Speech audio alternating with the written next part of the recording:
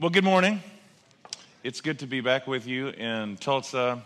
I do have to say, Praxis was just extraordinary. I know a few of you got to be with us, but it's just for me, it's just worth saying because I know your church has been so instrumental in putting it on, and Pastor Ed's vision and leadership, and just all of your support. My favorite conference I've ever been to. Last year I said Praxis was my favorite conference I'd ever been to, and this year it was a notch up for me. I have a spiritual hangover because I actually have been crying a lot in the last few days and all stirred up, but it's been wonderful. It's so good. And then I got back just in time to really experience just the joys of Tulsa in ways I had not before. Just the sirens last night were just so sweet and serenaded me while I was staying at Brent and Janice's house. And I'm asking, lots of questions for them, like about what's normal and at what point I should hide under the bed, and what point I should begin to just weep uncontrollably and expect to die. See, I don't know. I don't know what the rules are here. So that was cool. I'm feeling very much at home here, and rumor has it is, I don't know, just could be just a dirty rumor that I'm going to be hanging out with y'all more. We'll see.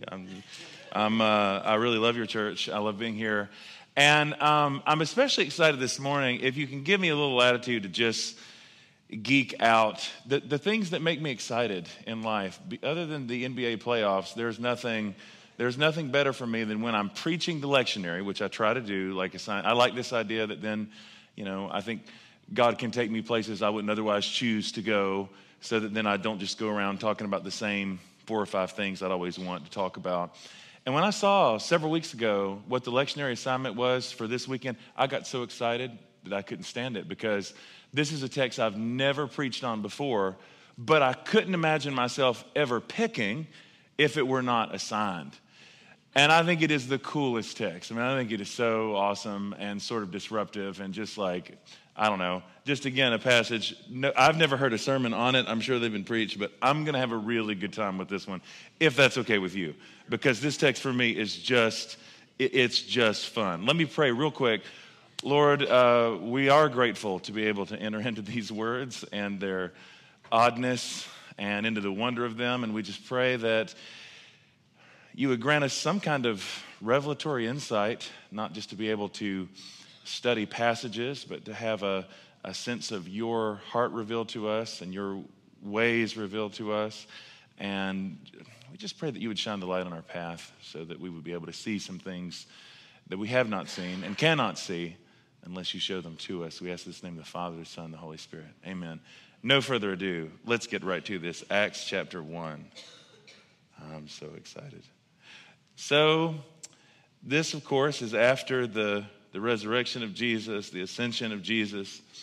The disciples now are having to deal with a really practical problem, and that is, after Judas betrayed Jesus and then he went out and killed himself, now they have an open slot in the band, right?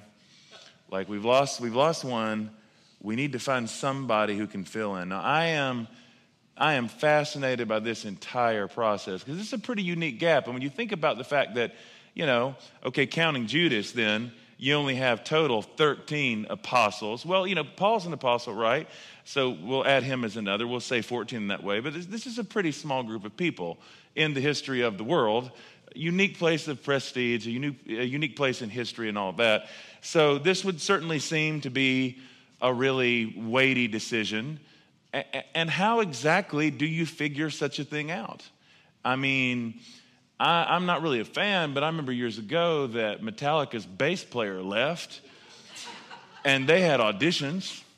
It was in a documentary. It was really interesting. And I know that when the lead singer of Journey died, that I think they did the same thing. I think they did auditions, to be the lead singer of Journey. This is presumably a little bigger than that, than if one of the Beatles has left. We're talking about the 12 disciples. There will never be another 12 disciples. This is it. This is pretty elite business. And so what is the scientific process by which you come to figure out what to do in a situation like this? How do you decide? We're talking about people who have walked so intimately with Jesus So what will they do? Certainly there would seem to be some fasting and some praying.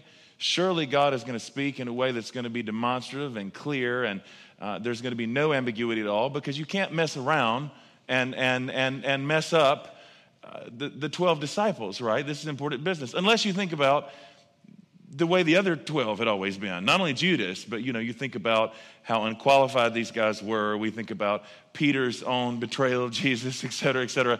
I mean, these aren't I years ago used to read all the business books that Christian leaders are supposed to read. And if you're reading like kind of a book like Jim Collins' Good to Great, does it ever seem like Jesus is good at getting the right people on the bus and getting them in the right seats on the bus? It just seems like it's the wrong people on the wrong bus. I mean, you never get a sense that everybody was doing personality tests, and that Jesus was then sorting based on Myers-Briggs who would be able to have a good working relationship. And this is true long after all this, but now I'm just riffing now. I hope that's okay. I mean, because then, long after all this, right? Paul and Peter have a personality conflict, and they're out on missionary journeys with John Mark, and they can't seem to kind of, get it together. So clearly there are all kind of tensions and that. I mean, it seems to happen. I'm getting ahead of myself. Acts 1, though, we're trying to pick this 12th apostle, and I want you to see this very spiritual discerning process that the disciples go through to figure this out. Acts 1:15. In those days, Peter stood up among the believers. Together the crowd numbered about 120 persons. And he said, "Friends, the scripture had to be fulfilled, which the Holy Spirit through David foretold concerning Judas, who became a guide for those who arrested Jesus.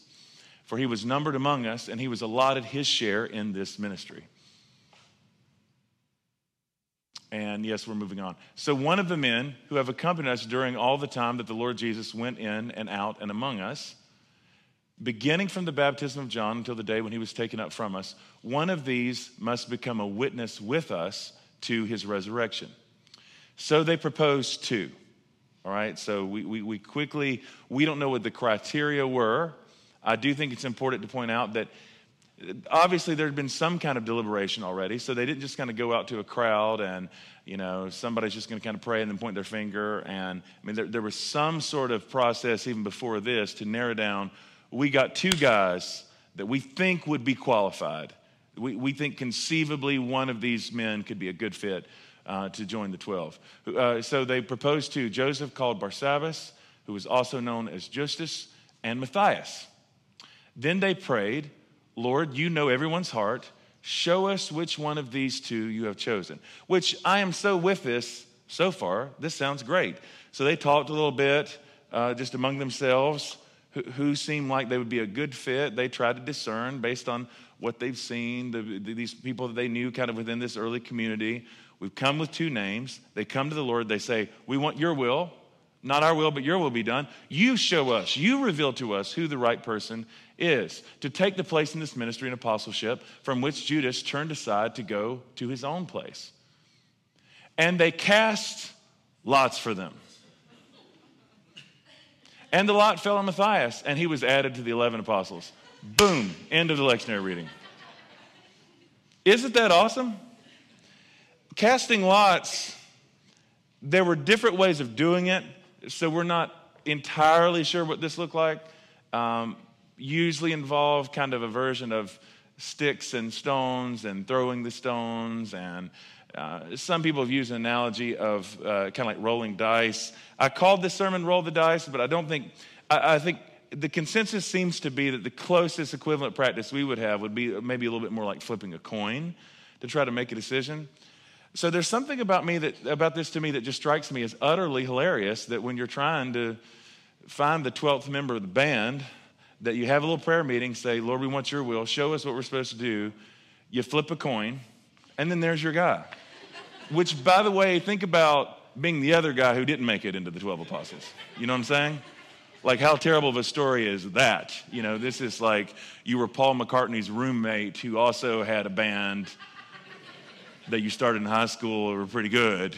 I mean, I would think that this has to really stink to go the rest of your life knowing how close. What if the lot had fallen differently, right? What if it had been somebody else? And it just looks superstitious. It just looks strange. And I even just for fun this week, I talked to some friends. I was at Praxis, so I talked to my friends who were kind of fellow Bible scholars, theologians, try to get their read on this. And, I know some people would kind of say, well, this is just before the Holy Spirit's poured out, so maybe after that they would do it differently. Oh, okay. And some people would say, like, yeah, but at this point they don't have the New Testament. So once you have the New Testament, then you're able to discern the will of God, and all that's incredibly clear, which I think is such a cool idea. I just know that in my life in ministry, I've had not as weighty, but comparable kinds of decisions, and I have the New Testament, and we pray, and that doesn't seem to make it absolutely explicitly clear who's supposed to lead the kids' outreach ministry or the music. You know what I'm saying? Like, it's not always clear just because you have the Bible in some way. I think when anybody talks about a text like this, they want to be cautious because they don't encourage people to be superstitious, so that then you're trying to make massive life decisions and you pray a 30-second prayer and you go around and you start flipping coins. I don't want to encourage you to do that. I mean, I think that it's good and right to weigh every consideration that let's look at the facts as we best understand them. Let's look at who the best fit is. And I'm going to go ahead and make this real broad, real fast, right? So we're talking about decision making. So this is not just about choosing an apostle. It's graduation season, I know. Where should I go to school? Where should I go do a graduate program? Or should I do a graduate program? What job should I take? Who's the person that I'm supposed to marry if I'm to get married at all? All of these decisions about relationships, job, life, et cetera, et cetera. So, like, on one hand, I would say, yeah, I don't think that this is giving us a prescription to flip a coin. And I'm getting all my disclaimers out of the way up front. I do believe that sometimes God has a way of speaking in a way that will be demonstrative and clear about a situation. I want to affirm, I believe that God can do that. I believe that God can speak to you in a way that says, go to this place, go to this particular place, go to this particular brook. I'm thinking Old Testament terms here. Go to this person, take this job, be with this person, move to this country, etc. I mean, like, I do believe that God really can speak that way. Now, the giant footnote here is that it's extremely rare in a way that's very clear. I contend that that's rare. I think that for most people, there are no more than a handful of times in the course of an entire life with God when those things are incredibly clear, like in a sense to where there's no ambiguity. You're 100% sure that this is the right thing to do. And I hope this, I just realized how terrible or arrogant this might sound. If you're sitting there thinking, well, that's not true for me, like, I always know or whatever, like, you're the person I'm worried about, because that kind of certainty will get you into trouble. If you're the one who always thinks, like, wherever I go, my steps are so clearly, directly ordered that it's always just like according to script, I would worry about you. It's like, that's probably not healthy. It's very rarely do we know these things for sure. So whether or not we flip a coin, here's how most of our decision making really connects with a text like this one, is that there comes a certain point where you look at all the information that you have. Yes, you have a conversation in community with people. This is, I assume, how they figured out who the two candidates were. That's good. You pray about it. Definitely. We do want to pray. We do want to invite God to have his way. We do want to say, not my will, but thy will be done. We do want to create space for the will of God in this way. But at the end of the day, whether you flip a coin or not, you just have to make a decision. And you're not sure that it's the right decision. You hope it's the right decision. Incidentally, often, again, Pentecostal charismatic folks like myself, when we do say, God said to do this or that, and especially as preachers, we'll say this very confidently, to say that I am certain that God spoke to me about blah, blah, blah, is a way of saying I am probably like 53% convinced that this is what I'm supposed to do. So you can feel free to translate that when I say I'm very certain that God tells me something. I might shouldn't have this much fun here. Like, do you really think that every building program that's ever happened in the history of churches has been because God gave some kind of a direct revelation? I mean, do you really think that? People build businesses, they add onto their homes and stuff all the time. Doesn't necessarily mean there was some revelatory word from God. But when you have a capital campaign, this is just, yeah, we know we've heard from God. We have already committed we've signed contracts. So we're very certain we've heard from God. Because if we don't raise $2 million, we will lose our shirt. So we've fasted, we've prayed. If you don't give, God won't bless you. Someone in your family might get cancer if you don't give in the campaign. God might kill me if you don't give in the campaign.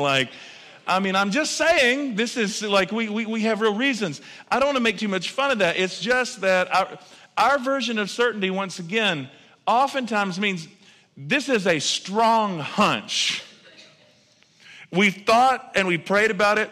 There's a phrase in the book of Acts, another place I really love that I wish we'd use more in church, probably a little healthier. Probably need to use this more in my life, where the apostles say, it seemed good to us in the Holy Spirit. That's a great way of speaking. Because oftentimes when I say, I know I've heard from God, what I really mean is, it seemed good to me in the Holy Spirit. Seemed. Not foolproof, but it seemed. The reason I feel like this is so important is that when we come to various crossroads in our lives of all sorts, any and all sorts, and there's some kind of an opportunity set before you and you don't know, should I take it or not? Which door should I choose? Which path should I take? If you think that for righteous, holy, good people that Jesus loves, if you're keeping all the rules, not breaking any commandments, not swearing, and you're being nice to helping old ladies across the street, like whatever, then inevitably God will speak to you in a way that's clear. And if you don't have that kind of clarity, there must be something wrong with you. Like, that is a miserable way to live. And trying to make choices becomes so paralyzing then. Because in absence of some kind of super clear, direct word from God, what are you going to do? I just find all that can be really overwhelming, to where it can feel like, you don't want to choose anything because you're waiting on the moment where God is going to make it so overwhelmingly clear that it's almost like you don't have a choice in the matter at all. I will give the disclaimer once more, and then I'm not revisiting it. Sometimes that can happen, where God can make things so abundantly clear that it really does feel like you have no choice whatsoever. This is what you're supposed to do. But it doesn't happen that often. And while I don't have time to develop this in all the ways that I want, I'm going to tell you what I deeply believe. Many of you, and I don't know, when I was a young believer and caring about theology and reading theology, how many conversations late at night did you have wrangling about predestination or free will and what God predetermines and what's up to us and all those kinds of things? And you could stack up these texts where it would seem, we certainly have many passages in Scripture where God seems to have a very particular, clear will, and that seems to be revealed, and other times where that seems to be a little murkier. Without having time to develop everything, I'm going to give you my bottom line with these kinds of things. Some of you will not find this to be encouraging. I apologize in advance. I don't mean to disrupt your tightly ordered worldview in which everything makes sense all the time. When you have this sense of, is my life on script or not? Am I following the proper divine script? I am so convinced at this point in my life that there is no script. I really believe that. I don't believe that everybody has a particular script. I just don't. I don't believe that. These things are wildly unpopular, not just within church, but within pop culture. If you watch romantic comedies, I don't believe that there's one magic person who's set aside out of all the billions who've lived for you to marry, and that if you miss them, then you miss the one, and if you find that person, then they will complete you and your life will forever be bliss. And but if you don't, then you've missed the boat forever, and now your life is going to be one nonstop succession of one tragedy after the next, because you didn't choose the right person. I don't think that. I don't think it's likely that there's just one job that God would allow you to do or that you would be able to do. I think there's probably some essential gifts that God has placed in you, and there's a kind of purpose and calling, kind of destiny that needs to be realized, but it could probably be expressed in a number of different directions, and that would be okay.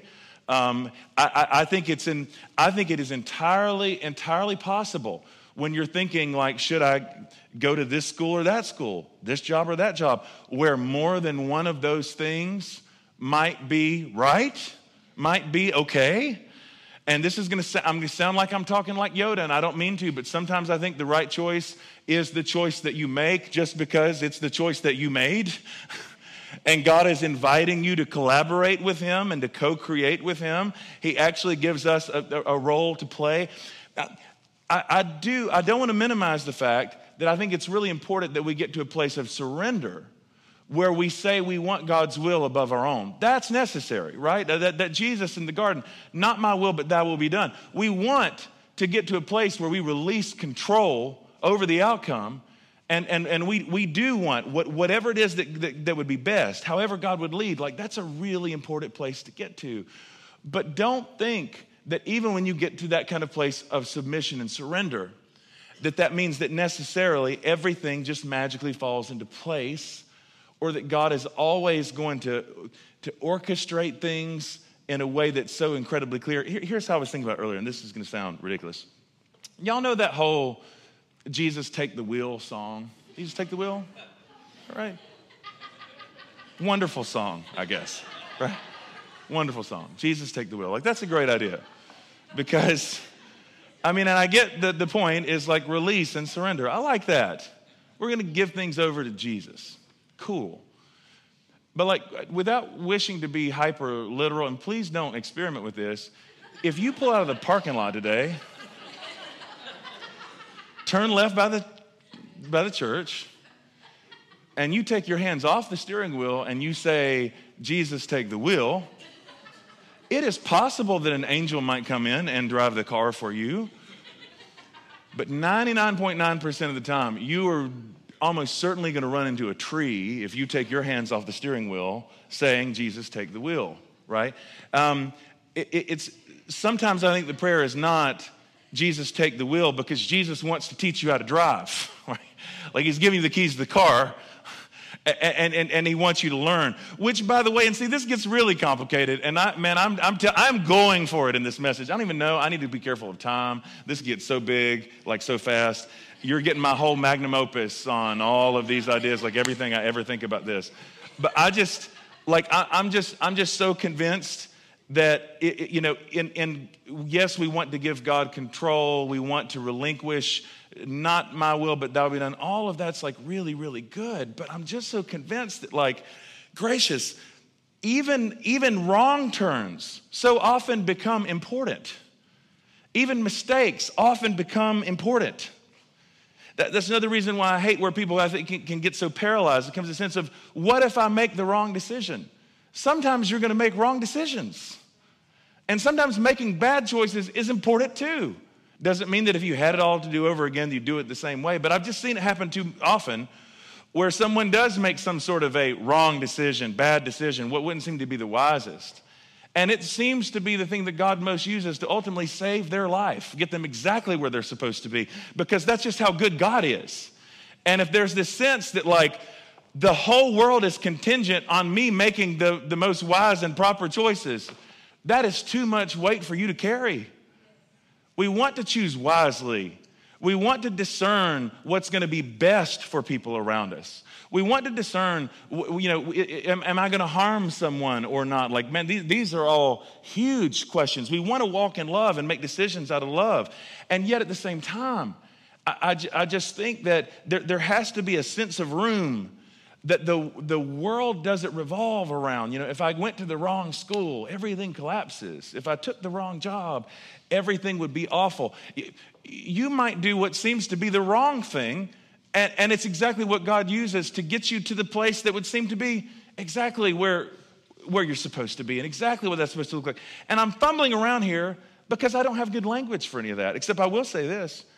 I think we need to get to a place to where we're not quite as stingy about needing to decide whether or not every choice, every decision, everything, is it good or bad? Like, let's figure out, what does it look like to press into to God here? What does it look like to move with grace? What is it? We definitely want to walk in authenticity, and we want to walk closely with other brothers and sisters and trust their discernment, not just our own. Like, those things are like always right to do. That's always got to be good.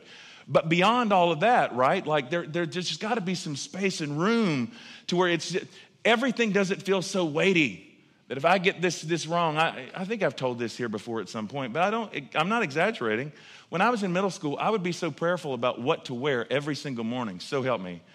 Because I was just sure that God had a revealed will for like every outfit.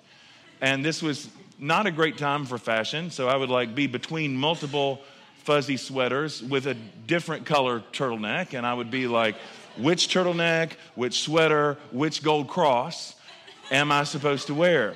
And I was so intent on this notion of finding perfect obedience that I thought, if I pick the wrong outfit, then that might mean that because I've been disobedient here, that God won't open up the door for me to witness to the right person.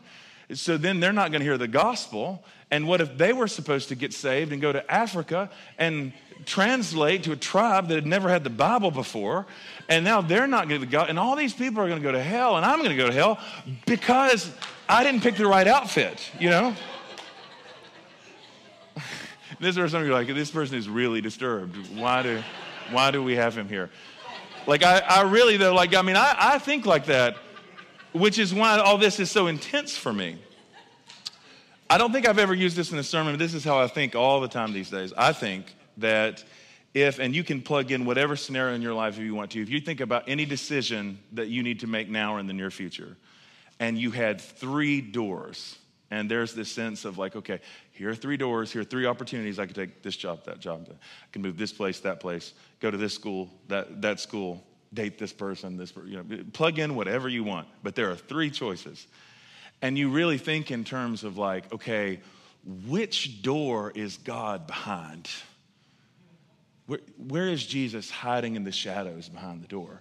Man, that gets really confusing, and especially if maybe God just to mess with us is sort of, moving stuff around.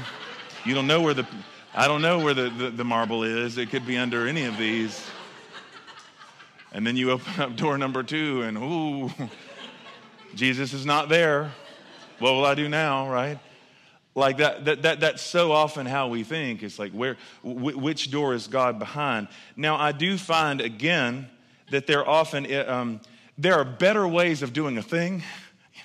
There are more or less destructive choices to make. There's so many things I could say about all that. But at the end of the day, I'm really convinced of this. God is never hiding behind one particular door. So that if you make the right choice, then Jesus is there. But if you make the wrong choice, then Jesus is not there. Jesus is, this could be taken so very far, but I'm going to stand by this regardless. I'm not saying the analogy is perfect.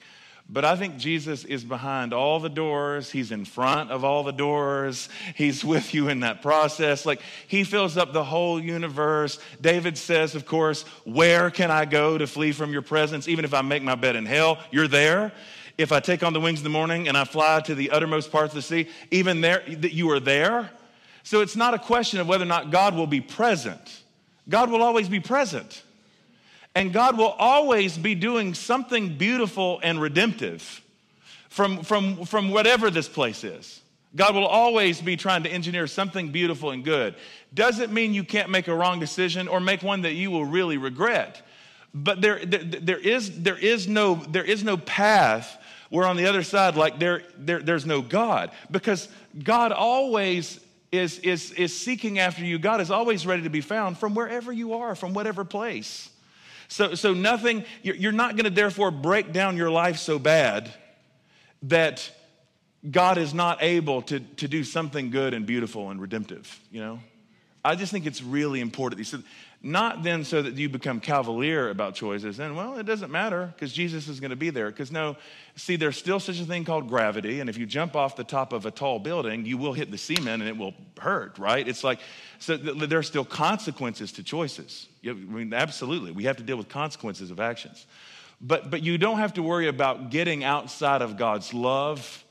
You don't have to worry about backing yourself into a corner that's so tight that you're trapped in some way. Or let me put it this way. I really believe that because of the resurrection of Jesus, there is no such thing as a dead end, right? There's no such thing as a dead end. I just think this is important because oftentimes, man, this message probably needs a lot of editing, but I am having such a good time right now. I just think like oftentimes that in order for us to grow in grace, for us to grow in our own faith, that means that we have to embrace some choices that involve a fairly considerable amount of risk. And there is always, it does feel like rolling the dice. It does feel like, well, I just flipped a coin. Well, I'm going forward. I hope this is right. It's important that we embrace those kinds of risk. And if you live in such a place to where you're trying to always make sure that you never take a risk in fear that somehow God will be mad at you or you do the wrong thing. I mean, I just think that's such a miserable, that's not being really alive. Far better to have a spirit that just is willing to go forward and not to not be just so paralyzed by fear that you can't decide anything. My experience has been if you keep your heart humble and open, if you go through a door or a path that really isn't ultimately what God wants, He will reveal that to you in due time. You'll become uncomfortable, you have no peace, something else opens up, and then you'll do that instead. But you still have to start walking. It is far easier in riding a bicycle, to steer to the right or the left if you're actually pedaling, than to kind of sit on the chair and say, God, if you really want to do it, then you will pick me up and transport me to the place you want me to go. Sometimes you have to put yourself in motion and just start walking. And give the Holy Spirit room, can steer you to the right, can steer to the left. But God, I'm going to walk. Unless you tell me otherwise, I'm going to move forward. That's just what a life with God looks like. I'm trying to decide just even how far I want to try to go in the last few minutes I have where I'm clearly taking too much time. I think like one of the things that's most fundamental for me about all this is that Jesus, who is the ultimate revelation, the full revelation of who God is, and God has always been. Jesus is so clear in his teachings over and over again that God's the one who makes the sun to shine and the rain to fall on the just and the unjust. And I just think it's important that we get that. I feel like very few of us really have that kind of framework. We still think God is all about retribution. And if we're, so then it becomes once very paralyzing to make sure that we get everything right, because what if God's mad at us? See, here's the thing.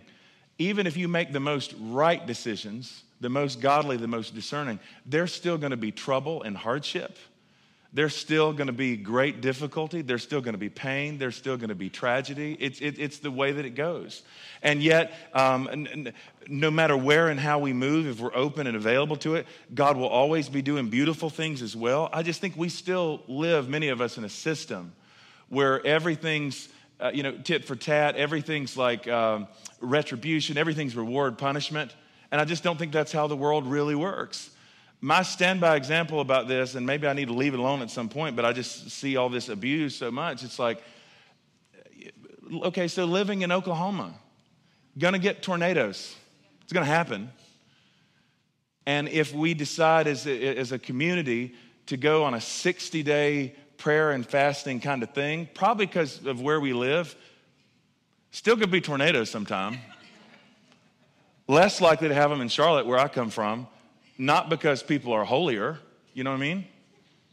I love it like when something bad happens and people always want to try to figure out like what God is doing and who God's judging and all that kind of stuff. Man, that makes me want to just beat the living daylights out of people. Really does. Really does. The experiment breaks down really, really fast. Las Vegas is called Sin City. But I'm doing this off the top of my head. Las Vegas is not likely to be wiped out with a hurricane. Every time, like hurricane, that's always the televangelists are kind of saying, well, it's this group or that group or whatever. Like no one ever says things like hurricanes are caused by changes in barometric pressure. If you live in Florida, you are more likely to deal with a hurricane than if you live in other places. New Orleans flooded, must be God's judgment. 20 feet below sea level, people. It will be a miracle if it does not flood in the next 5 years. Because, you know what I'm saying? Like, these are not, like, everything's always, and I think this is actually really important, because if you conceive God as being some kind of a monster, you know, he loves this person because they live in a land where there's a lot of opportunity and everything seems to go great. But he doesn't love that child in Nepal. Their ancestors did something wrong. They've been cursed because of what happens. That is a terrible God. And see, all right, this is where this sermon's getting really big. And again, I know I'm going over time. Please forgive me. I don't think I've ever quite pushed my limits in that way here. The reason I think all of that becomes like so incredibly significant, there are people who do come to believe in a God who tightly scripts everything, like it's all ordered, everything like in a very particular way. Everything happens according to the will of God, and it's all according to script. What I dislike most about that kind of idea, and I'm just going to say it like I feel it, you have a monstrous, awful God in exchange for getting that certainty that you want. I know that everything happens must be the perfect will of God because it happened. That God is not a God that you could really decide to love and want to worship. If you really think that whenever something bad happens, it's because God's mad at them and someone didn't do the right thing. Like, that's like, the fact of the matter is, God's a good God. What we see through the cross of Jesus is that God's ultimate response to humanity is to love, to forgive, to bless, to heal. That's always the heart of God. But we live in a broken, fallen world where bad stuff does happen. And that doesn't mean that it's always because someone has made the wrong choices. I really want, and this is where I wish I had a little bit more time, I just think we don't have enough space, many of us, in how we think about God and life for chaos. Because there is a certain amount of chaos that I think that in a general sense God allows. Because we live in a world where God has created us and God has created animals and plants to be free. And now the beautiful thing is I do believe I have a hopeful vision of the future, because I think there are some things that aren't fixed. Some things aren't made right in our life. But I do believe in the long game, God is the one who heals and restores. And I know the beauty that's coming. But in the meantime, creation is kind of wild and free. And whether this sounds encouraging to you or not, I just don't believe that every square inch of the cosmos is somehow directly claimed by God or Satan, and that everything is just so clear cut all the time. I think sometime in a world where there's freedom and there's a certain kind of chaos that God just allows. I'll say this and as fast as I can, and I will be done, and edit for the next service. Consider this the uncut version, the better version, because it's the uncut. I don't know if that's actually true. But for me, the book of Job really makes this clear, which I find ironic, because a lot of times people read the book of Job, and because in the beginning Satan asked for permission to tempt and test Job, and God says yes, they read this as, see, everything goes through God's filter. But as the book plays out, the message of Job as it develops is very, very different. Job's friends live in that kind of tightly ordered world, whereas so long as they're making the most righteous, godly decisions and doing everything in a studious way, good things will happen to you, and bad things only happen to the other guys. And this gets really tricky, right? Because not only then does God always bless the righteous, but then there's a sense like there's no space for grace in that world. It's all very orderly. You know, things start going bad. I must have made the wrong decision. I must have really blown it in some way. This is how that world always looks. But as the book continues to develop, and especially towards the end, God doesn't speak until those last few chapters. But when he does, the things that God speaks about, what God talks to Job about, it is chaos. And I won't even bother for us to put these up on the screen. You can read it later. Job 38, 39 through 41, and then especially Job 39, 1 through 17. I really love that text. God's talking to Job about how the world works, and he's saying things like, skipping around, he's talking about the way that, who has let the wild ass go free? Who has loosed the bonds of the swift ass, to which I've given the steppe for its home, the salt land for its dwelling place? It scorns the tumult of the city. It does not hear the shouts of the driver. It ranges the mountains as its pasture, and it searches after every green thing. Is the wild ox willing to serve you? Will it spend the night at your crib? Can you tie it in the furrow with ropes, or will it harrow the valleys after you? It just goes on, but the point for me is that God keeps saying over and over again, like, look how wild and free the world is. Look at how wild I've created things to be. Job, you think you understand these things and you don't. Your friends think that they understand how the world works and they don't. There's a mystery to all of this. God allows a kind of creation where he's not micromanaging everything. And yes, I do believe that God sometimes can sovereignly step in and do something miraculous, and kind of interrupt in this way. He can do that. I don't know or understand why God does that sometimes, kind of interrupt the order of created things, and other times he does not. But what I do know is this: there is just a certain amount of chaos that is not always directly good. It is not directly bad. It's just life. It's just life. Sometimes you get a cold because there are germs, you know what I'm saying?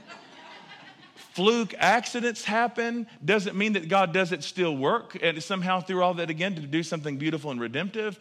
But everything's not always somebody's fault. There's a certain degree of wildness. And good grief, I'm just trying to say, in the end of all of this, I would love for somebody to get to a place to where instead of clinging on so tightly, you can kind of just, metaphorically, roll the dice, flip the coin, do the best you can with the information that God has given you. Do the best you can to discern what seems to be the right path from where you are and move forward and be okay with that. And trust that God's going to be there and God's going to be good. Somehow or another, God's going to be good. You don't know how he's going to provide, but you trust he's going to provide. And if you need a course correction, he'll show you what the course correction is. I just want to give somebody permission to just move, pedal the bike, do something, not frantically, not like I got to make something happen, but wherever there's a sense of grace, wherever there's a sense of opportunity, lean into that. Give God a chance to work. Stand up with me, please. Thanks for listening to this message from Sanctuary Church. If you're in the Tulsa area, we invite you to attend one of our weekend services at 5 p.m. on Saturday, 9 a.m. or 11 a.m. on Sundays. And if you would like more information on who we are and what we're about here at Sanctuary, or to give online, please visit our website at sanctuarytulsa.com, or you can download our mobile app from the App Store or Google Play. We hope you'll join us again next time. Have a great week.